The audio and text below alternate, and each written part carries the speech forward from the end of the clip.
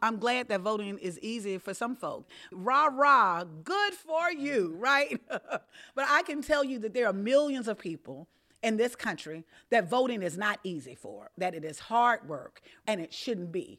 From HuffPost, this is Shut Out, a podcast about the fight to vote in America. I'm your host, Catherine St. Louis.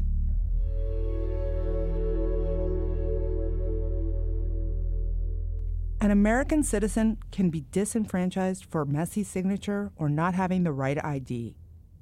Even a typo can stand in the way of a voter. I didn't want to believe that I would be a victim of voter suppression. It feels like you wanted to not believe that because believing that would hurt.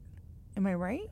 I'm hurt that I'm lumped into people that they feel aren't worthy of having a voice. Millions of former felons are considered unworthy of casting ballots.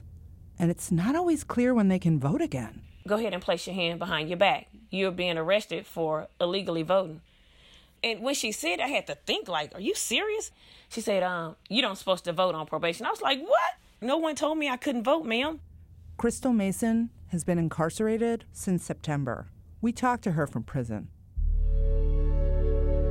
It used to be that black folk could be sure they couldn't vote because of the color of their skin.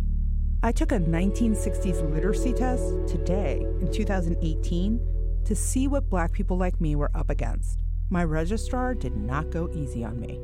You're not sounding too literate with your ha, ha. Well, let me give you the test and see if you've got what it takes to be a voter in my state.